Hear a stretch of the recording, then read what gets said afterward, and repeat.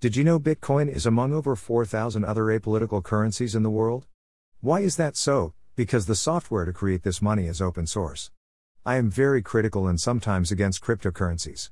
It's awful that I celebrated when OneCoin, another of the many cryptocurrency, turned out to be a total scam which totaled to an estimated $4 billion the world over. First, a cryptocurrency or crypto is a virtual currency secured by cryptography.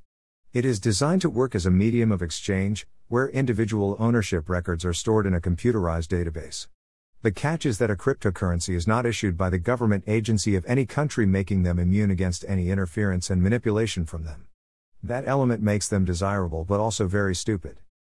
Many people are claiming that if you don't have Bitcoin or Bitcoin Cash, they were started by one or more persons who are not known but disagreements came up, you will be judged harshly by history.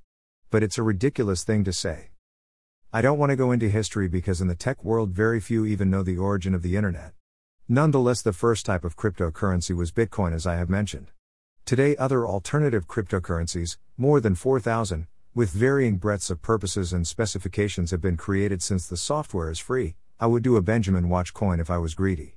Many are wannabes of Bitcoin and others have been created from the ground up. Bitcoin was launched in 2009 by an individual or group known by the alias Satoshi Nakamoto.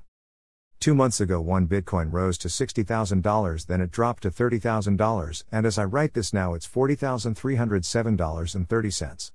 There is no better definition of volatility than the status of cryptocurrency values. The price of Bitcoin determines the price of the other 4,000 virtual amounts of money.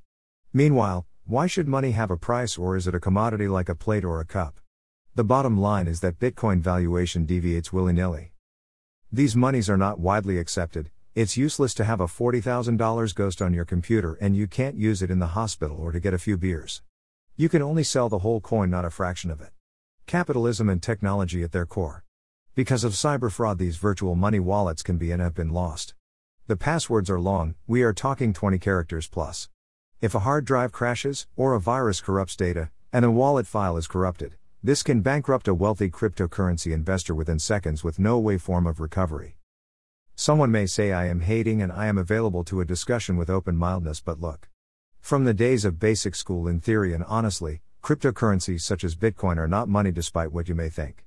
It's common knowledge that money attends to 3 purposes. It is a medium of exchange, a unit of account, and a store of value. Again, imagine, I am now wishing you could look at me anyway. Let's stick to the matter. For something to perform as a store of value, it has to be liquid, universally received, and have a stable value. Cryptocurrencies do not have any of these traits. The last 3 months have attested to these things. In the case of Bitcoin, trading suffers from illiquidity and manipulation because of the existence of whale wallets from the likes of Elon Musk. So wallets holding disproportionately large amounts of Bitcoins are what are referred to as a whale wallets. Investments depend on underlying faith like cryptocurrency. When it comes to stocks and bonds, for example, there are authentic, accurate models to determine their morality when it comes to monetary value. Stocks produce earnings and bonds produce income, for example, which helps determine their value. But how does, for example, Bitcoin be $60,000 and then the other day it's not?